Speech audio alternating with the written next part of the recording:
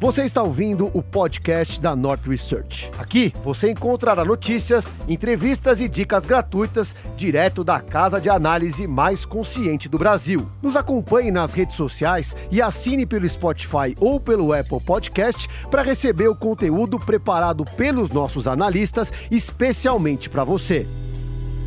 Olá, muito boa tarde para todos vocês. Eu sou Marília Fontes, North Research. Eu tô aqui com o Daniel Wicks e Igor Velesico e hoje a gente vai falar sobre muita coisa interessante. Tenho certeza que você quer saber até onde pode chegar a Selic, câmbio vai para 20, enfim, a gente escuta muita coisa por aí, não é mesmo? Mas a gente quer saber, na verdade, quando eu pensei nessa live, eu pensei, as pessoas ficam ouvindo muitas coisas na internet e elas têm muita dificuldade de entender exatamente como funciona o fundamento dos ativos macroeconômicos e que eles não podem valer qualquer valor. Enfim, tem um fundamento por trás e isso mais ou menos baliza o valor dos ativos brasileiros. Então, para conversar sobre isso com vocês hoje, eu trouxe dois feríssimas do mercado. Aproveitem, escutem bastante as opiniões e podem perguntar. Eu estou ao vivo aqui também olhando o chat. Então, vou ver as perguntas de vocês e vou fazendo conforme eu receber, tá? Então, primeiro eu vou apresentar meus convidados. Aqui na minha esquerda, a gente tem Daniel Wicks, economista-chefe da Gard, tem 16 anos de experiência no mercado, economista sênior do Bradesco, economista estrategista no M-Safra, passou pela FIP, MB Associados e é graduado e doutorado pela USP. E do meu lado direito, Igor Velesico, economista-chefe da Genoa Capital, 15 anos de experiência, trabalhou muito tempo no Banco Bradesco, superintendente do Departamento de Economia e também formado pela USP. Pessoal, muito obrigada pela presença de vocês aqui. Obrigado, Marília. Obrigado, Marília. Prazer.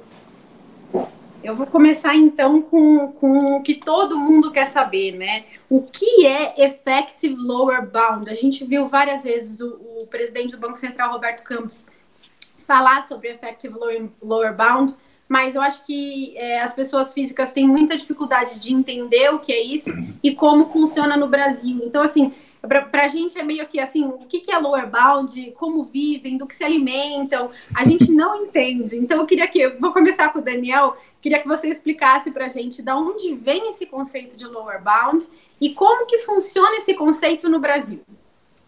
Tá bom. Bom, Marília, primeiro agradecer pelo convite, é uma honra estar aqui com você, estar aqui com o Igor, que é um grande amigo. Bom, basicamente, só dando um passo atrás, as economias do mundo geralmente funcionam sobre o sistema de metas de inflação, né, que é algo relativamente simples, em que o Banco Central vai determinando a taxa de juros para você fazer a inflação chegar na sua meta, né? Então, se a inflação está abaixo da meta, você cai os juros, né, aí a economia recupera e você alcança a meta e vice-versa se a inflação estiver acima da meta, né?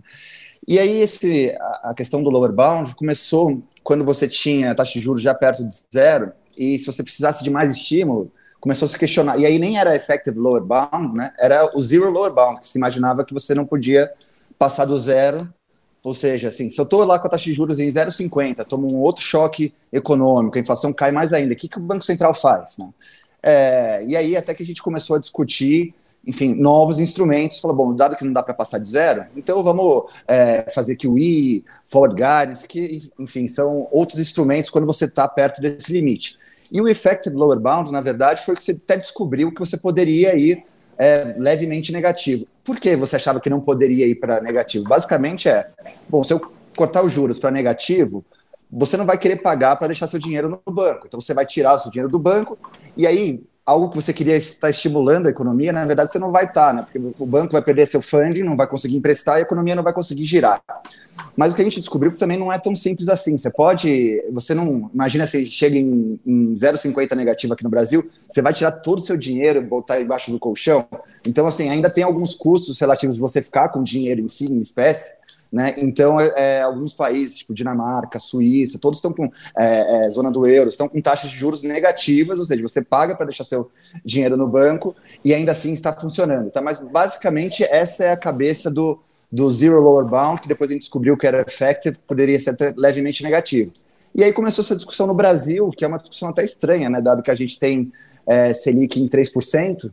E aí, na verdade, o que eles estão discutindo será que existe algum ponto abaixo do qual a taxa de juros começa a ser contraproducente, ou seja, se eu baixar mais os juros, eu não vou estar incentivando a atividade, não vou estar colocando uma inflação que hoje está abaixo da meta, de volta na meta, né? Então, acho que essa é a discussão que trouxe aqui, que é muito diferente do que está lá, né? Então, talvez a gente esteja usando um conceito de lower bound que não é o original. O original era uma dificuldade física de você deixar a taxa de juros negativa, né? Aqui eu acho que vai para outros elementos aí que eu acho que a gente tem que discutir adiante, mas basicamente o conceito é esse. Igor, você acha que existe um lower bound brasileiro? Você acha que tem um limite para a política monetária no Brasil? Olha, Marília, assim, o lower bound é uma tese, né? É uma tese que ela pode ou não ser testada a depender das condições financeiras, a depender das condições de mercado que se colocarem diante do Banco Central, né? O caso internacional, alguns casos internacionais mostram que você conseguiu fazer alguma transição de juros para o que seria mais compatível com esse lower bound na métrica do Banco Central em, por exemplo, Chile e Peru mais recentemente. Então, no Chile, você teve uma queda de juros bastante forte, para perto de 0,5%, em meados de março, se eu não me engano. Lá, as estimativas de lower bound estariam em torno de 0,8%, então você veio um pouquinho abaixo disso. E no caso do Peru, em abril, você trouxe a taxa de juros para 0,25%, e essas estimativas de lower bound para o Peru estavam em 0,7%, ou seja, você veio um pouquinho mais do que no caso chileno. E a reação dos mercados nesses episódios, ela foi moderada, né? Então, a experiência internacional mostrou que, olha, enquanto o mercado te der a confiança, te der as condições de você poder se aproximar de juros mais baixos, o Banco Central pode fazer isso. No caso brasileiro, as métricas que o Banco Central tem se referido para tentar estimar o que seria lower bound, elas começaram o ano de 2020 ali próximo de 2%. No último Copom elas caíram para alguma coisa próxima de 1,6%, e mais recentemente, né, com essa melhora dos mercados nas últimas semanas, essa mediana das estimativas estaria em torno de 1%, 1,1%, ou seja, de um Copom para cá, é como se a estimativa que o Banco Central faz desse lower bound tivesse caído 50 pontos adicionalmente. Mas, de novo, o lower bound é uma tese, é uma história que pode ou não se aplicar para a gente, e a gente vai descobrir isso meio que andando. Então, não dá para dizer se ela não existe ou ela existe, a gente vai descobrir isso ao longo do caminho e de acordo com as condições do mercado, principalmente no mercado de câmbio. O grande medo do Banco Central, no fundo, é que ao se aproximar ou ao cruzar esse limite, você consiga ver algum tipo de descontinuidade, algum tipo de fuga de capitais, de maneira muito mais acentuada do que nos outros ciclos de baixo, quando você estava com a Selic a 4%, 5%, 6%. Então, o medo é justamente se chegando mais próximo disso, isso triga, né, isso leva a uma fuga acelerada de capitais. Muito legal. Daniel, você que vê tão de perto a balança de pagamentos do Brasil, eu queria saber se você tem visto fuga de capitais no Brasil, e a gente teve, com a Selic caindo até agora, num primeiro momento, né, o dólar se desvalorizando muito, chegou a bater quase 6, e nisso surgiram várias críticas à política que o Banco Central estava fazendo, dizendo que cair a Selic abaixo de 3 poderia significar um câmbio indo para, sei lá, 10, né? Eu ouvi falar esse número de 10 como um grande exagero. Então, eu queria que você falasse um pouco do que você viu de fluxo de balanço de pagamentos até agora, se a gente teve uma saída agressiva de capital com a Selic indo para o nível que foi até agora, e por que não é tão simples assim, que conforme o câmbio vai se desvalorizando, o equilíbrio da economia interna e externa vai acontecendo de novo. Quer dizer, tem limite ou o câmbio dá overshoot assim do nada? Sim. Eu acho que, dando um passo antes, é engraçado porque de fato o Igor tem razão, assim, eu acho que o grande medo é o que vai acontecer com o câmbio, né? Mas o câmbio variar em relação aos juros é meio que normal, né? Normal em toda a economia, se você tem menos juros, o câmbio deprecia, isso vai acontecendo, né? Então a gente tem que pensar dado que você quer levar a inflação para a meta, de que jeito que o câmbio pode impactar negativamente a economia, né? Um jeito, e aí assim, quando saiu esse negócio do lower bound, eu dei até uma pesquisada, falei assim, bom, vamos ver se tem alguma literatura que mostra lower bound para emergência, alguma coisa desse tipo. Tem pouca coisa escrita sobre isso daí, mas tem um paper interessante do FMI que fala, ó, se você baixar seus juros, o câmbio depreciar, mas suas empresas estiverem muito expostas à dívida externa, por exemplo, isso pode ser contraprodutivo, ou seja, você baixa os juros, o câmbio deprecia, o que é normal. No entanto, como as empresas vão tomar um hit nos seus balanços, porque elas estão com exposição ao dólar, então isso daí faria com que seria contracionista, né? E você queria que fosse expansionista, né? Você queria estimular a economia.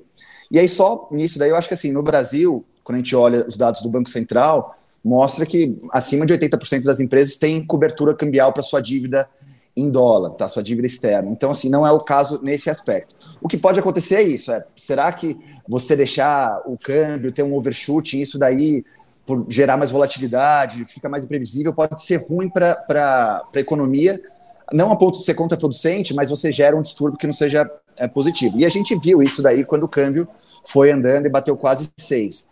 O que eu acho que aconteceu alguns fatores, né? Obviamente que todas as moedas de emergência apanharam no mundo inteiro, a gente teve saída de capital dos estrangeiros que estavam alocados em todos os países emergentes, então foi uma coisa que a gente foi meio junto com todo mundo, ao mesmo tempo que a nossa moeda apanhou mais, né? Sofreu mais do que as outras moedas. E aí se teve até algo que foi bem, eu acho que explorado na live que você fez com o Alfredo e com o Márcio, né? E o Alfredo falou bastante sobre isso. Você tinha uma coisa técnica lá, que eram umas compras dos bancos, né, que tinham que zerar seu overhead por motivos técnicos, né? Isso daí eu acho que ajudou a distorcer enfim, um pouco da análise, né? Então o pessoal olhava e falava, pô, será que agora que foi para 3% ele vai perder controle do câmbio? E aí eu acho que de lá para cá, quando bateu 5,80, 5,90, o que a gente viu foi que o balanço de pagamentos começou a melhorar muito. Melhorar por quê? Porque a gente tinha um déficit em conta corrente ano passado de 50 bi. E com essa parada na atividade, essa recessão gigantesca e o câmbio depreciado, esse déficit, ou seja, a gente tinha necessidade de saída de 50 bi de dólares só por conta do conta corrente. Isso daí vai virar zero esse ano. Ou seja, a gente ganhou de uma hora para outra, com esse choque todo, 50 bi a menos que a gente tem que pagar lá fora. Tinha outras coisas acontecendo, as empresas estavam pré-pagando dívida lá fora, isso era mais demanda por dólar. Agora também nessa situação as empresas querem fazer caixa. Então, por exemplo, a Petrobras estava comprando dívida para caramba, sua própria dívida estava desalavancando, ela está agora captando. E aí o grande medo era assim, será que a gente vai ver uma fuga de capital? E eu acho que quem fala sobre isso fala, ó, uma Selic a 3, a 2, a 1, ninguém vai querer financiar o título, né, os títulos do governo. Ninguém vai querer financiar uma dívida que é super crescente, vai para perto de 100%. No entanto, acho que essa conta não é a conta certa. Primeiro, né, não teve essa saída de brasileiros, tá? Então os brasileiros estão financiando a dívida. O que existe já há algum tempo é que existe uma diversificação de portfólio, dado que os juros hoje é muito mais baixo. Né? Quando a Selic era 14, ninguém queria fazer um investimento lá fora para diversificar, porque era proibitivo, né? Você perdia um carry gigantesco. Agora, com a Selic a 3, e provavelmente a 2, e talvez abaixo, você começa a olhar e fala assim, talvez valha colocar, sei lá, 10% do meu patrimônio lá fora, diversificar, que eu acho que é o básico que você tem que fazer, você sabe melhor do que eu. Então, assim, não é uma corrida da nossa dívida, e sim, eu acho que é um movimento salutar aí de você enfim, revendo os seus portfólios. E aí, desde a crise até agora, a gente não tem visto nenhuma grande saída de brasileiros. Pelo contrário, né? Como tem esse movimento dos bancos, os bancos estão trazendo dinheiro de fora. Isso que é mais, mais paradoxal, né? Então a gente está vendo, e o fluxo já, tirando as grandes saídas que a gente viu durante a crise em março e um pouco em abril, também já voltou a ser positivo na margem. Então, olhando assim, é muito difícil você imaginar que o câmbio pode ir para 6, 7, 8, 9 sem um grande evento. Eu acho que o grande evento é assim, se você perder a âncora fiscal, aí o câmbio pode ser qualquer coisa, a gente vai entrar em dominância fiscal, mas no estado que a gente está hoje, que ainda tem o teto de gastos está lá, o Mansueto está lá, Paulo Guedes está lá, sabe? O pessoal ainda está tocando a bola. Eu acho que não tem por que imaginar que o próprio câmbio seja o regulador desses equilíbrios externos e domésticos. Então, assim, suponha que você tem que cortar a Selic para 1%, porque é o que o sistema de metas está te falando, porque a inflação ano que vem está muito baixa. Provavelmente você vai gerar uma depreciação, mas assim, o balanço de pagamentos está tão mais arrumado agora que é muito difícil você ver o câmbio depreciando. Tá? Então, assim, não existe depreciações infinitas. Por quê? Porque chega uma hora, fala assim, tudo bem, eu quero comprar um bonde da Petrobras lá fora que está pagando 5% em dólar. Mas tem uma hora, assim, uma coisa é você sair com câmbio a 5, outra coisa é você sair com câmbio a 6, outra coisa é você sair com câmbio a 7. Ou seja, uma hora você vai ficando pobre em dólar. Né? Então, assim, o próprio câmbio, ele vai encontrando seu equilíbrio. Um equilíbrio tal que você chegue, ao mesmo tempo, no equilíbrio doméstico e externo. Tá? Então, assim, o overshooting pode acontecer, provavelmente já aconteceu, que foi esse 5,90, e agora a gente já vê o mercado se acalmando e chegando mais perto do que seria do equilíbrio que a gente tem agora. E aí eu acho que o Banco Central foi muito bem nesse negócio, porque ele vendeu, entendeu? Então, se todo mundo falou, pô, o BC deixou... Primeiro, o câmbio vai para onde ele tem que ir. O que o BC tem que fazer é organizar a fila para ir com calma, né? Então, assim, eu acho que fica muito mais claro para o Banco Central hoje, e a decisão que ele vai tomar na próxima reunião, de que as coisas não são tão ruins como pareceram lá no meio de março e abril. Tá? Então, acho que o equilíbrio no balanço de pagamentos já estamos muito perto dele. Muito bom. Obrigada, Wix. Igor, eu queria perguntar para você, posto isso que a gente já está com um câmbio, então, mais equilibrado, que a gente parece, né, ter chegado aí num equilíbrio de conta corrente, enfim, o Banco Central fazendo o cálculo do lower bound e chegando perto do nível de 1% que você falou, quer dizer, você acha que ele, vendo esse cenário de câmbio mais tranquilo, de condições financeiras mais tranquilas, você acha que ele continua, que ele repensa essa vontade dele de cair só mais 75 que ele tinha comunicado na última reunião, ou você acha que ele abre a porta para cair mais? Olha, eu acho que todos os fundamentos estão apontando para ele ter espaço, sim, de poder cair mais. Deixa eu só fazer um disclaimer antes. Eu tive 2 desencontros, né, com o Banco Central aí nas últimas decisões. Em geral, a gente tem visões muito parecidas, mas essas últimas 2 foram desencontros relevantes. Uma no começo do ano, em que eu achava que o Banco Central poderia continuar caindo de maneira mais intensa a taxa de juros, porque o comportamento da inflação, principalmente da inflação de serviços, estava muito mais benigno do que todo mundo imaginava. Na minha visão, aquilo refletia um ajuste muito tranquilo do salário mínimo, que é um preço farol da economia, né? A gente não conseguiu saber se essa história ia, de fato, se concretizar, porque no meio do caminho teve a crise do coronavírus, então todos os preços despencaram de lá para cá, né? Mas, de fato, os fundamentos apontavam que a inflação estava muito comportada. E na última decisão estava na ponta contrária, né? Eu achava que o Banco Central deveria ser mais conservador, né? Ali você tinha, no fundo, um choque do Covid que ninguém sabia quanto tempo ia durar, né? Você estava no pior momento dos preços das commodities, de curva de juros, de dinâmica do câmbio, né, de risco país, tudo estava com uma dinâmica bastante ruim, o real estava performando pior do que os pares, é verdade o que o Wix colocou, de que, olha, teve um movimento técnico do overhead dos bancos, mas, de fato, o real estava performando bastante pior, você tinha um pouco de ruído político, na minha visão, parecia muito mais sensato que o Banco Central fosse conservador, né, e colocasse algum tipo de freio nessa depreciação da moeda. E o que o Banco Central fez foi, na verdade, um corte bastante agressivo. Ele cortou 2 de 75, na verdade, né? Já apontando 75 para a reunião agora da semana que vem. Se está certo, se está errado, assim, acho que a gente não precisa trabalhar nesses termos. O Banco Central tem muito mais informação do que o resto do mercado, especialmente no mercado de câmbio, né? Provavelmente ele viu essa diminuição do overhead que ia acontecer e ficou um pouco mais tranquilo. Quem estava mais de fora desse conjunto informacional, vamos dizer assim, ficou, de fato, um pouco mais preocupado. Quando a gente olha para frente, eu gosto de discutir assim, o cenário dividido em 2 frontes. Primeiro, o que o Banco Central deveria fazer se ele não tivesse restrições, e quais as restrições e como elas afetam a decisão hoje do Banco Central. Tá? Então, quando a gente leva em consideração o quanto que o PIB caiu e quanto que o PIB vai ficar abaixo do potencial, e quanto que a inflação projetada para esse ano e para o próximo vai ficar desviada das metas de inflação, a Selic deveria cair muito ainda, bastante, né? Teria que ter vários cortes adicionais, não só o da semana que vem. E aí você teria que subir os juros, começar a subir os juros lá para 2021, em parte, porque você caiu muito mais nesse meio de 2020. Né? Mas o Banco Central entende que pode haver alguma restrição para a queda dos juros, é o que a gente discutiu agora há pouco de lower bound.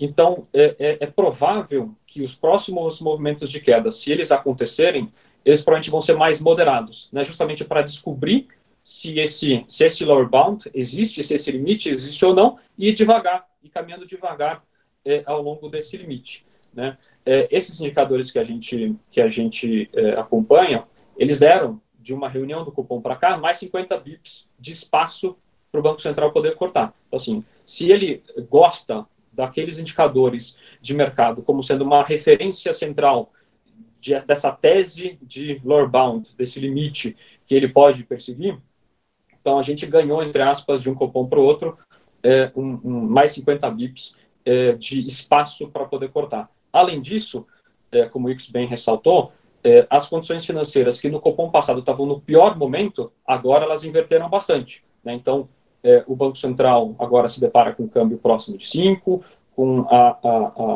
o fluxo de saída de capitais já tendo estopado, então já cessou o que tinha para sair. A gente está com um ambiente muito tranquilo nas contas externas, o balanço de pagamentos vai ficar próximo de zero. Então, assim, se o Banco Central, com o dólar a 5,70, o CDS de 5 anos a 330, com o ruído político, com commodities, com moedas de emergentes, no pior momento, topou cortar 150 bips e surpreendeu o mercado para menos juros, agora que a situação melhorou bastante e ele conhece, e ele descobriu que ele tem mais espaço, por que não continuar cortando? Né? Então, até por uma questão de consistência, eu imagino que esse espaço vai estar disponível para o Banco Central. Assim, a gente ouve histórias de por que o Banco Central não cortaria mais. Né? E talvez a principal história para fazer esse contraponto de o Banco Central não deveria cortar mais os juros é a questão da expansão fiscal. Né? Então, olha, a gente vai gastar alguma coisa como 600 bilhões de reais a mais em 2020, né? Isso vai empurrar a massa salarial para cima esse ano, e aí quando você faz a conta de quanto que o PIB vai cair e quanto que a massa de consumo vai cair, a massa de consumo vai cair muito menos, então a demanda das famílias está preservada, né? Mas a queda do PIB, da produção, ela ocorreu e, portanto, o hiato do produto, a folga, né, do PIB potencial, ela é muito mais baixa do que se imaginaria. E, portanto, o Banco Central não teria esse espaço todo para cortar os juros. Sim, é verdade, isso de fato vai acontecer. O problema com esse raciocínio é que ele não estende a análise para 2021. Em 2021, a gente não vai ter esse estímulo de 600 bilhões. Na verdade, você vai ter a retirada desse estímulo fiscal. Ele não vai estar presente. Então, você vai ter uma política fiscal em 2021 que é bastante contracionista. A gente fez estimativas aqui na Genoa, com base nos eventos do FGTS, do PIS/PASEP, de quanto que esses 600 bilhões se transformariam, vamos dizer assim, em PIB permanente. Né? E dá alguma coisa em torno de 200 bilhões de reais. Ou seja, o que de fato deve acontecer é uma expansão fiscal da ordem de 600 bilhões em 2020 e uma contração fiscal em 2021 da ordem de 400 bilhões. Quando você soma esses 2 anos, a política fiscal não deveria gerar esse tipo de preocupação que tem gerado em alguns membros do Copom de, olha, a massa de salário está preservada, então não tem tanto espaço para cortar juros. Tá? Esse seria, acho que, o principal argumento para quem não quer cortar juros, além de uma eventual visão um pouco mais altista do limite, né, do lower bound, que a pessoa eventualmente possa ter. Perfeito. Wix, você concorda que o Banco Central deveria, ou você acha que ele vai continuar também caindo depois da próxima queda de 75? Eu acho que sim, Marília. Assim, basicamente, eu não compro muito essa ideia do lower bound, tá? Mas, assim, olhando as métricas, chego nos mesmos números aí do Igor, assim, supostamente estaria em 1%. Eu não sei porque você não poderia cair abaixo desse 1%, porque não acho que isso vai gerar fugas descontroladas, tá? Então, eu acho que assim, o câmbio vai gerar assim, um câmbio mais apreciado e no final você chega em algum equilíbrio. No entanto, quando eu olho os meus modelos e aí faço esse exercício, olhar o hiato, olhar a inflação para o ano que vem, e assim, o que eles pedem de Selic, eu encontro alguma coisa entre 1 e 1,5, tá? Eu acho que até o Igor talvez tenha números mais baixos, o que só o modelo sem restrição, né? Então, assim, eu não vejo que você precisaria, por enquanto, que eu vejo agora nos meus modelos, testar esse nível de 1%. Tá? E eu acho também complicado você colocar um lower bound, que eu concordo que melhorou, mas assim, e se para a próxima reunião piora de novo o risco Brasil? Então, assim, eu acho meio... Por isso que eu não gosto muito de olhar nessa ótica. Eu olho olhando lá a regra de Taylor, né, que é mais ou menos a parte do modelo que te fala quanto tem esse Selic para o seu hiato e para a sua inflação que você calcula, tá? Então, ali eu chego em 1,5. Tem uma outra coisa que eu acho que o Igor também, acho que não colocou, mas acho que o próprio diretor, Fábio Cantiuco, tem colocado bastante isso daí, que fala assim, ó, tudo bem, eu sei que o hiato abriu para caramba, mas pode ser que meu juro neutro tenha subido. E aí, o que é o juro neutro? Né? O juro neutro, no final, assim, quando a economia estiver toda equilibrada, qual que é o juro que botar lá que ela continue equilibrada? Né? Assim, qual que é, quando tiver tudo certo, o juro que mantém as coisas, né? O PIB no potencial, a inflação na meta e tal. E aí, assim, a gente viu uma queda grande nesse juro neutro, porque o Brasil veio fazendo reformas, né? Então, assim, tanto desde o ajuste fiscal que a gente veio fazendo desde o tempo do Levi, né, na Dilma, mas aí a gente fez teto de gastos, depois reforma da Previdência. A gente teve uma reforma muito grande, eu acho que na estrutura de mercado de crédito, né, diminuindo o BNDES, aprovando a TLP, então teve várias coisas assim que ajudaram você ter um juro neutro muito menor, porque assim, vamos lá, acho que o pessoal reclama muito do Banco Central, o juro está muito baixo, a gente tinha reclamado do juro alto que a gente tinha, assim, o Brasil era a única jabuticaba que tinha um juro, né, que era era fora de qualquer padrão internacional, então acho que agora a gente está se tornando normal, e sempre que você faz grandes mudanças, as placas tectônicas vão se, né, ajustando, e você, às vezes, gera algum enfim, distúrbio aqui e acolá, mas o ponto as coisas estão melhores, assim, as coisas estão ficando mais normais, o Brasil está se tornando um país mais normal, com juros mais baixos. Mas aí a questão dado que você vai ter toda essa... E aí os números são bem parecidos com o que o Igor falou de fiscal, né, dado que você tem essa expansão fiscal muito grande, será que, como você está aumentando o seu risco fiscal, isso daí vai impactar no aumento da sua taxa de juros neutra? Porque só, para ficar claro, o Banco Central, quando determina a Selic, ele sempre está pensando qual que é o desvio da minha taxa de juros em relação ao meu neutro. Se o meu neutro estiver mais alto, então eu não preciso cortar tanto, porque o estímulo é sempre uma coisa em relação à outra. Enfim, acho que é sempre difícil calcular o juro neutro, mas, no entanto, acho que a gente tem que lembrar que, assim, eu não compro tanto essa alta do juro neutro. Acho que pode até ter tido alguma, mas acho que ela é meio marginal, porque acho que é uma coisa muito mais estrutural, que vem, muitas das coisas que foram feitas continuam aí, né? O teto de gastos está aí, a reforma da Previdência foi feita, a TLP está lá, os bancos públicos já viraram outra coisa. Então, acho que isso daí veio para ficar, né? Então, tudo bem que é ruim, a gente vai ter uma dívida com uma trajetória que vai ser crescente nos próximos anos, mas a gente também tinha dívida com trajetória crescente lá desde o teto de gastos, e o juro neutro veio caindo. E tem um ambiente externo que é de juro mais baixo no mundo todo, né? Então, assim, eu não considero uma grande alta, eu acho que pode ter alta marginal, não acho que a taxa de juros ela deve continuar ali entre 2 e 2,5, não vejo acima disso. E aí, quando eu coloco, eu acho que eu chego nessas Selics aí de 1 a 1,5. Tá? Então, eu acho que o Banco Central vai cortar 75 na próxima, e manter a porta aberta. Eu acho que ele não precisa dar de bandeja, que nem ele deu da última vez, que ele falou, tô cortando 75 e provavelmente vou cortar 75 na próxima. Acho que ele nem precisa fazer isso, entendeu? Acho que ele pode chegar e falar, tá super incerto, ontem foi um dia para lembrar a gente como o cenário tá incerto, né? Do nada, a Bolsa dos Estados Unidos cai 6%. Então, assim, acho que ele pode deixar em aberto, falar, vamos ver o que vai acontecer até a próxima reunião. Se eu tiver certo, o câmbio continuar comportado, e aí eu concordo, o cenário de inflação super tranquilo, e ato aberto, assim, acima e embaixo do que o Igor falou, eu acho que ele vai ficar claro que ele vai cortar mais, que ele vai poder cortar mais, e aí eu acho que ele vai entregar isso daí. Aí não sei se ele vai de 50 ou de 25, mas, enfim, eu acho que se basear nos modelos e assim, conhecendo esse Banco Central, com o Banco Central técnico, que olha os fundamentos, eu acho que assim, é mais fácil você apostar que eles podem demorar um pouco a mais, um pouco menos, mas vão entregar aí uma Selic que vai, sei lá, perto de 1,5, ou até abaixo disso, tá? Então, acho que seguimos nessa toada aí de juros mais baixos. Legal, obrigada. Igor, muita gente fala, né, e critica o Banco Central falando que essa queda da Selic não adianta de nada, né? Então que ele está caindo a Selic, mas que isso não se reflete em queda de taxa de juros para o tomador final de empréstimo, ou que isso não gera estímulo nenhum. Enfim, você acha que a Selic perdeu a capacidade de gerar estímulo? Você acha que novas quedas da Selic teriam só o lado de risco e, portanto, contraproducentes? Ou você vê que essas quedas ainda estão surtindo efeito pelos mecanismos de transmissão de política monetária? Não, bacana. Eu acho que o canal de transmissão da Selic está inalterado em relação ao que se estimava há pouco tempo atrás.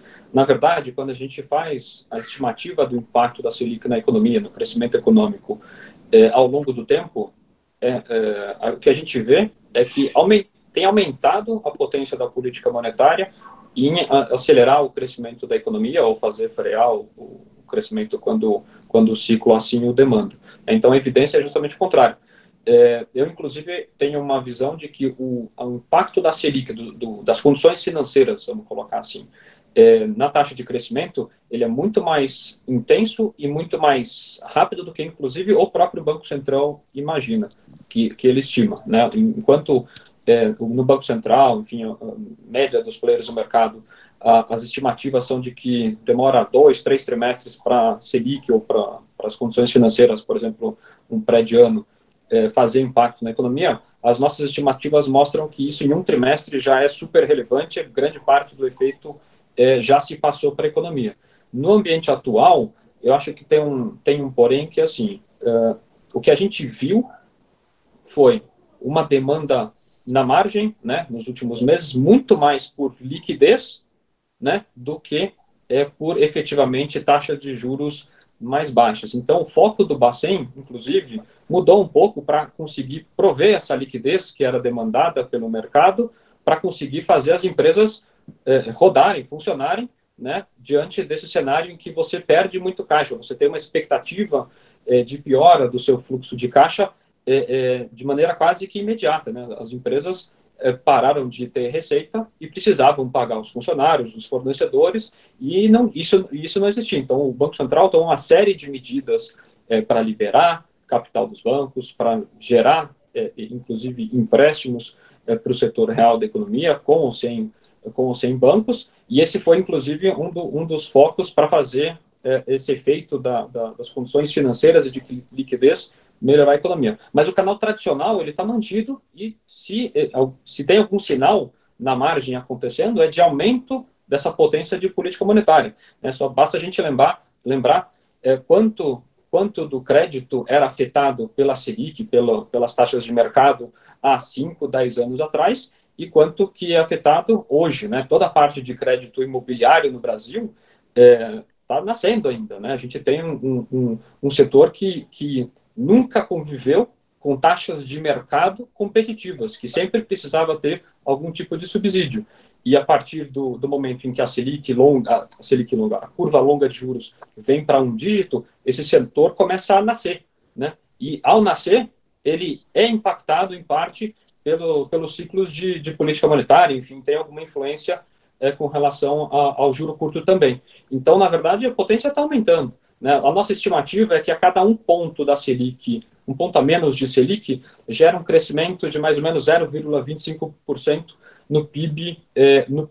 Então, se você cortar um ponto de Selic, o seu nível de PIB depois de um ano vai estar mais ou menos 1% acima do que ele estaria se você não tivesse feito esse corte. E, de novo, dentro do regime de metas de inflação, você tem um espaço razoavelmente grande para prover esse estímulo. O PIB vai mostrar uma contração esse ano da ordem de 4%, 5%, 6%, enfim.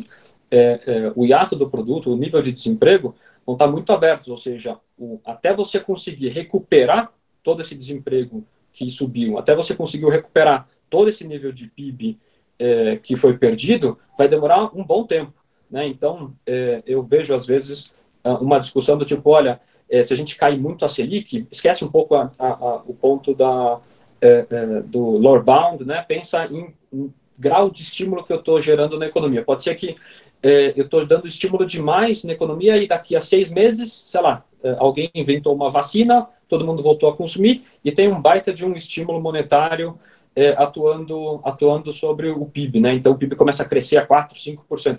ok, isso é um bom problema, gente. Assim, um bom problema em você. Tomara que seja esse o problema, né, Igor? Exatamente, tomara que seja esse o problema. Porque esse problema a gente sabe como tratar, a gente sabe como resolver, como esfriar a economia que está eventualmente superaquecendo. Sobe um pouco os juros, não tem nenhum problema em ter esse tipo de problema. Na verdade, eu adoraria ter esse problema. Né? Então, o Banco Central deveria, sim, perseguir o máximo de estímulo possível, né?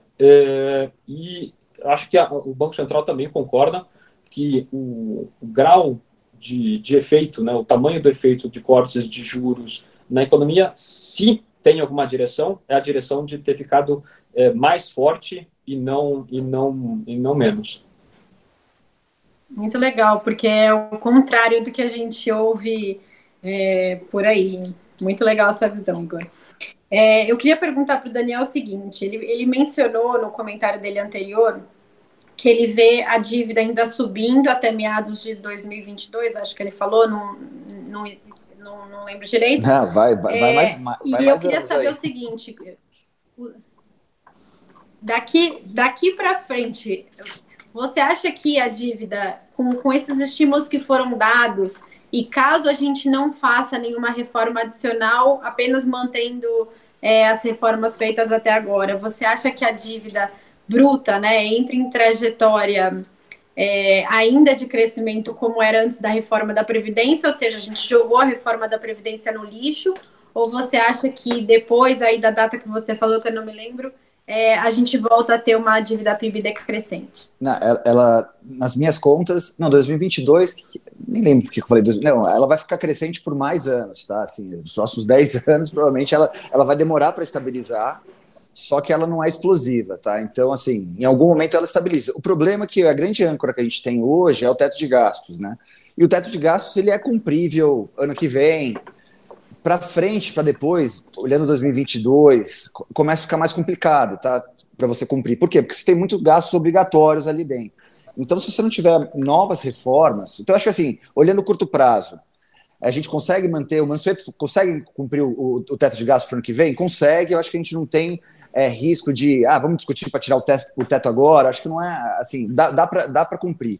O problema é que, assim, em algum momento a gente não vai conseguir mais, então a gente já deveria estar pensando que reforma a gente vai fazer para que os gastos obrigatórios caibam no teto, né? Então tem um desafio grande aí que iria acontecer de qualquer jeito, tá? Iria acontecer mesmo antes da crise.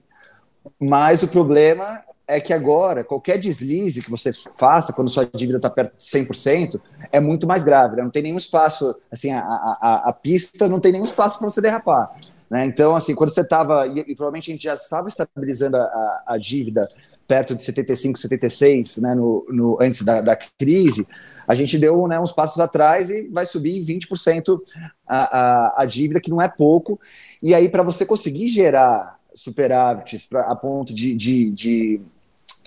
enfim, fazer a dívida começar a cair, eu acho que vai demorar alguns anos, tá? Então, nesse sentido, a nossa situação fiscal é bem complicada. Por isso que, assim, eu vejo as críticas do Banco Central, principalmente o pessoal do FinTwit aí, que fica o tempo todo falando do Banco Central, fala, pessoal, reclama do fiscal, assim, reclama do Congresso, reclama do Bolsonaro não ter mandado administrar, assim, reclama disso, o Banco Central está fazendo um ótimo trabalho, entendeu?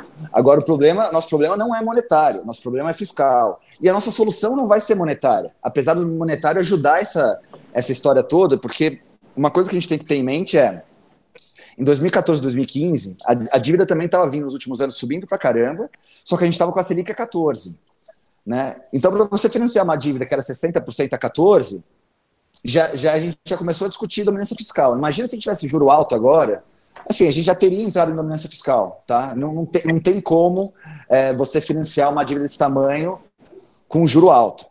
Tá? Então, assim, só como comparação, e eu sei que não deveria fazer isso, mas assim, a Itália convive com 130% de dívida porque ela paga 2% no juro dela de 10 anos.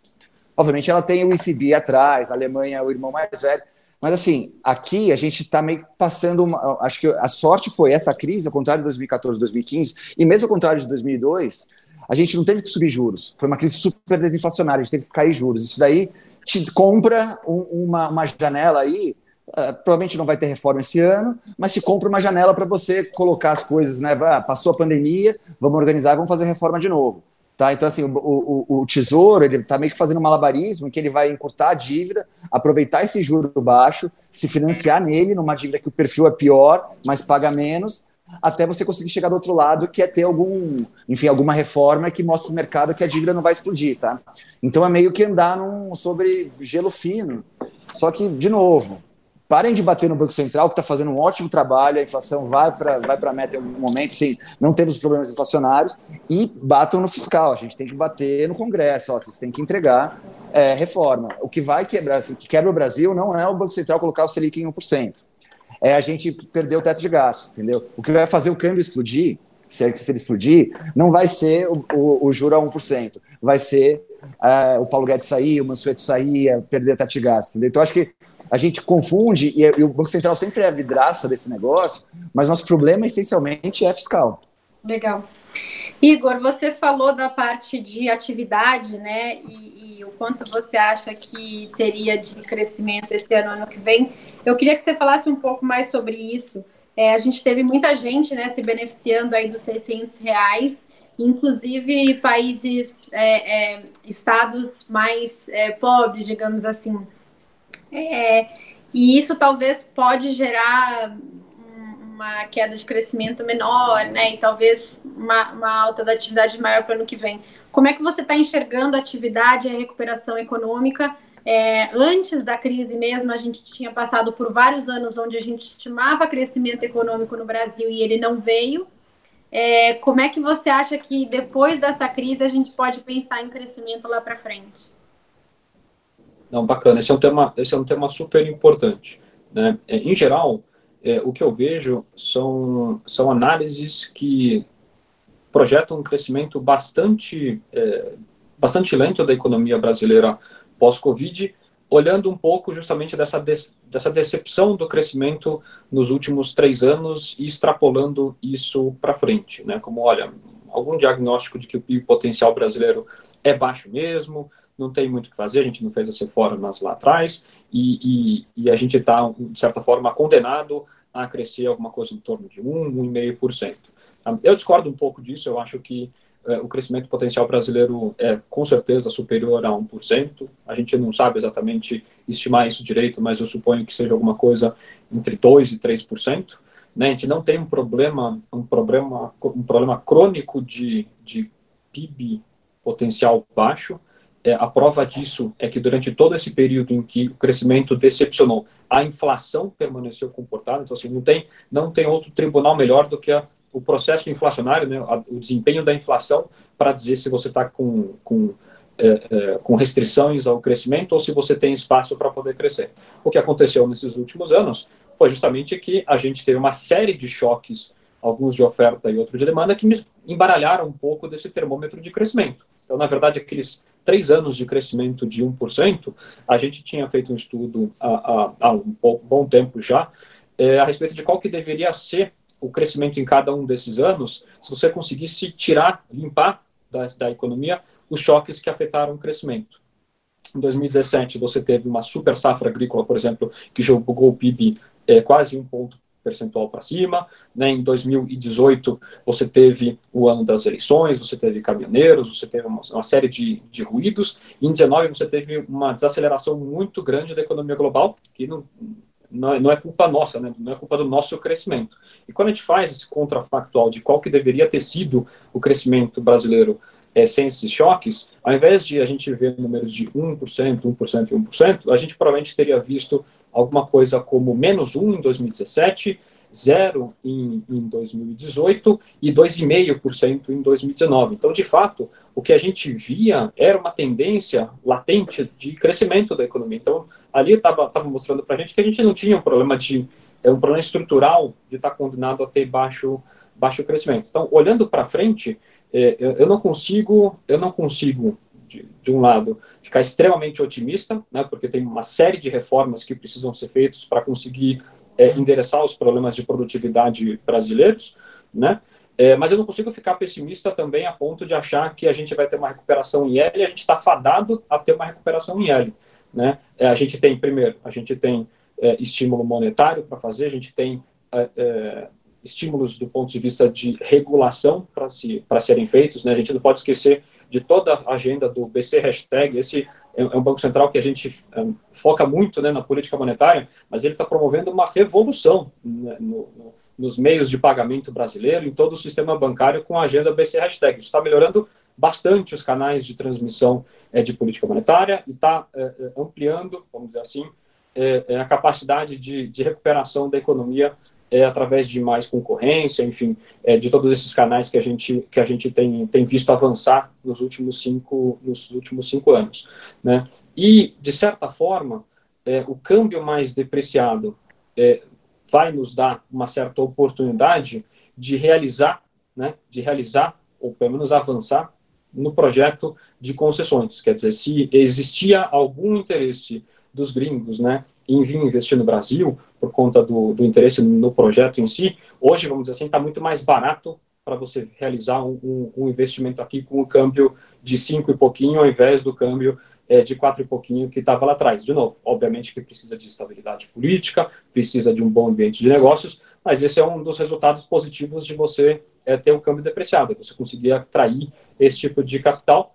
E, de novo, em uma sociedade em que a gente vê que você tem um grau de empreendedorismo super, super elevado e que não tem problemas gigantes de crescimento, você consegue recuperar esse PIB que está sendo perdido nos próximos anos. Obviamente, a gente adoraria poder contar com a política fiscal. A gente não vai conseguir contar com o apoio de política fiscal, muito pelo contrário, se a gente tentar gerar algum tipo de estímulo fiscal ao longo dos próximos 2 anos, seja revendo o teto, seja expandindo créditos extraordinários ou coisas desse tipo, isso provavelmente vai minar, né, as expectativas dos agentes que vão começar a se questionar sobre a solvência do governo. Então, de fato, a gente tem um pouco menos de instrumento para lidar com essa crise, então esse é, de fato, um elemento relevante para a gente não querer dourar a pílula e dizer que a gente vai sair crescendo 3, 4, 5% já no ano que vem. Né? Então, a gente tem menos instrumentos, mas a gente sabe os nossos problemas, isso é uma coisa importante, né? É muito mais difícil você fazer uma economia alemã, uma economia japonesa, que já está inventando sapato voador, nave espacial e caramba 4, voltar a ter crescimento mais robusto, do que no Brasil, onde você sabe exatamente onde estão todos os seus problemas. Então, desde aquele relatório lá do Banco Mundial, onde você tem todo o diagnóstico, né, dos problemas brasileiros, a gente sabe exatamente o que a gente precisa fazer. A gente tem que manter as contas públicas em ordem, a gente tem que avançar na agenda de concessões, a gente tem que abrir a economia, a gente tem que fazer a reforma administrativa, tem que fazer a reforma tributária, tem que acelerar bastante a agenda do saneamento, ou seja, todas as coisas, todo o dever de casa que a gente tem que fazer, a gente sabe o que tem que ser feito. Isso gera crescimento. Isso, de fato, gera crescimento porque alguns desses pontos, eles são altamente negativos para o crescimento econômico. Por exemplo, nosso sistema tributário é extremamente complexo, a gente gasta muito tempo tentando entender quanto que a gente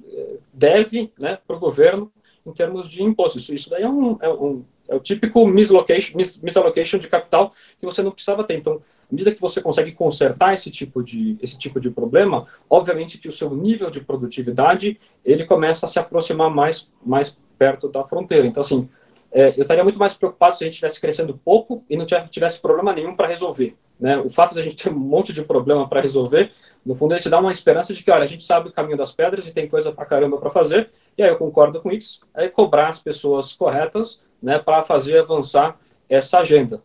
O Banco Central não tem responsabilidade em fazer sozinho, né, o esforço de reconstrução do PIB brasileiro. Né? De qualquer forma, assim, o estímulo fiscal que foi dado agora dentro do Covid, ele espelhou muito o que foi feito pelos pares internacionais, era o que tinha que ser feito de fato.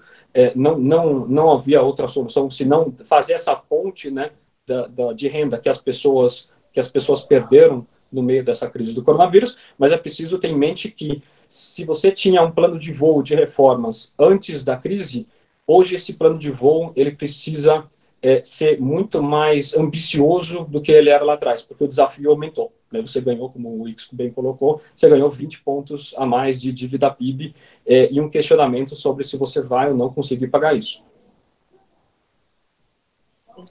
Muito bom, obrigada, Igor. Wix, você concorda com o Igor? Você acha ou você prevê uma recuperação aí em L? Vai ser L, vai ser U, vai ser W? O que vai ser? Vai ser W de Wix, né? Não, eu concordo com o Igor, só assim, eu assino embaixo e o Igor é muito mais especialista nessa parte de atividade do que eu, mas assim, a gente, só para apontar o que a gente está vendo no curto prazo, foi interessante, porque quando é muito difícil você modelar essa crise, né? Então, quando começou a crise, né, e aí as pessoas foram revisando, todo mundo tinha PIB levemente positivo, e aí começou aquela loucura de revisar, a gente viu até números de -10 de PIB. Assim, os primeiros dados saem, os dados concretos, mostram que assim, o buraco não foi tão grande assim, né?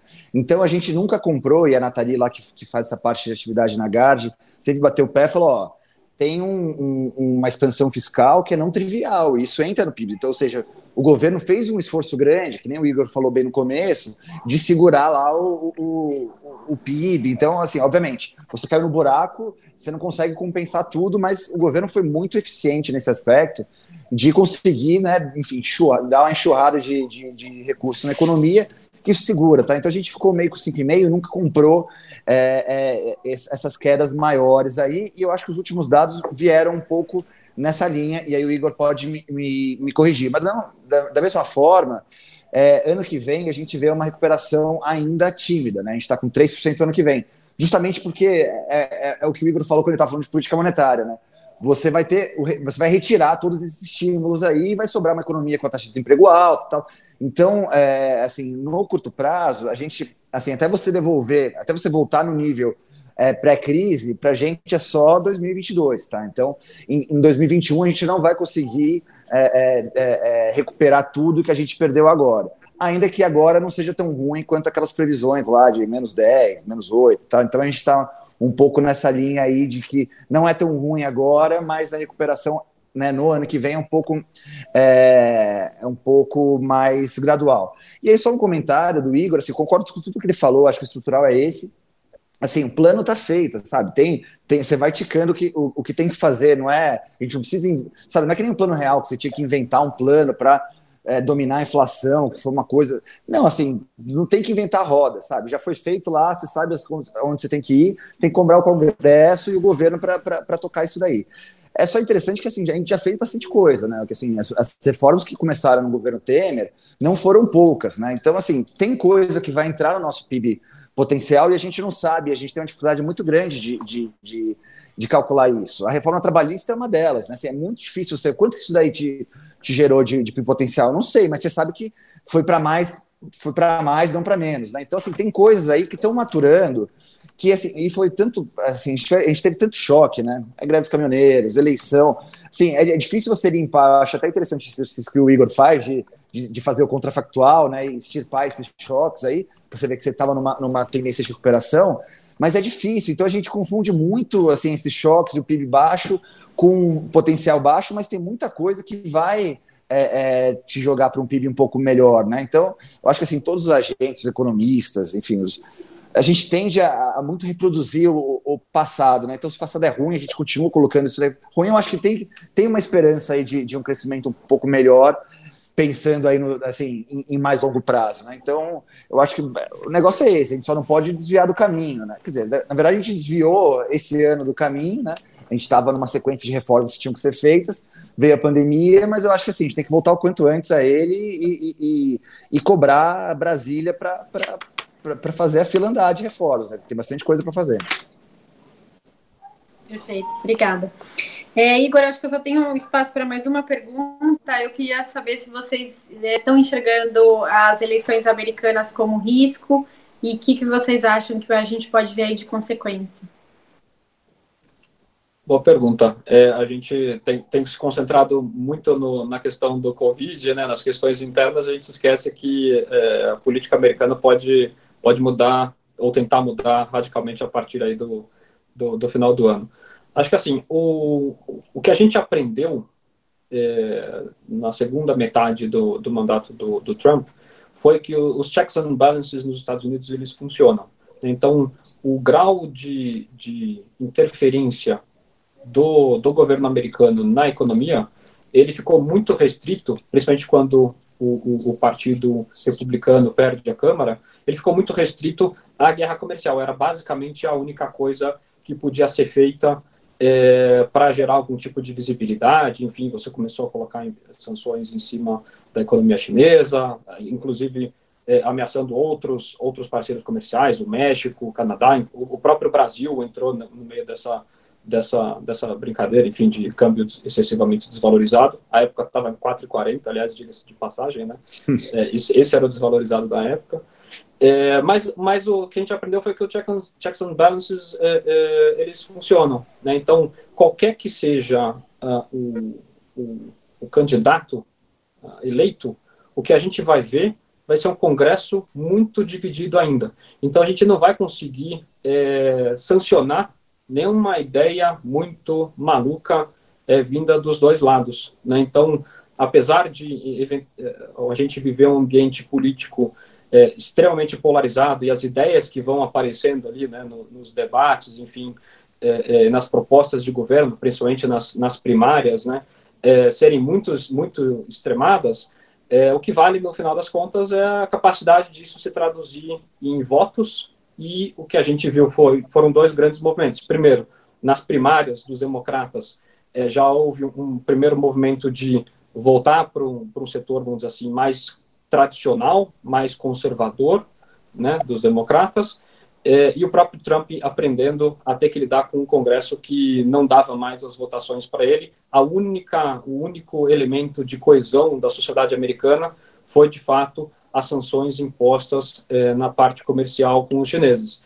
Então, apesar de a gente ver potencial ruído, né, daqui até lá por parte dos candidatos, a chance disso efetivamente se traduzir em uma piora dos fundamentos americanos é muito baixa, né? Inclusive, uma análise interessante feita por um analista estrangeiro diz que, olha, inclusive, se o grau de fervura, né, do calor das eleições americanas for tal que o Trump, no meio do caminho, coloque mais sanções em cima do governo chinês, né, a tendência é que os chineses fiquem quietos e não reajam em contraparte a essas sanções adicionais, porque, no fundo, você vai ter umas eleições agora no final do ano e tudo vai mudar e vai ser parte de uma retórica justamente para conseguir se eleger, né?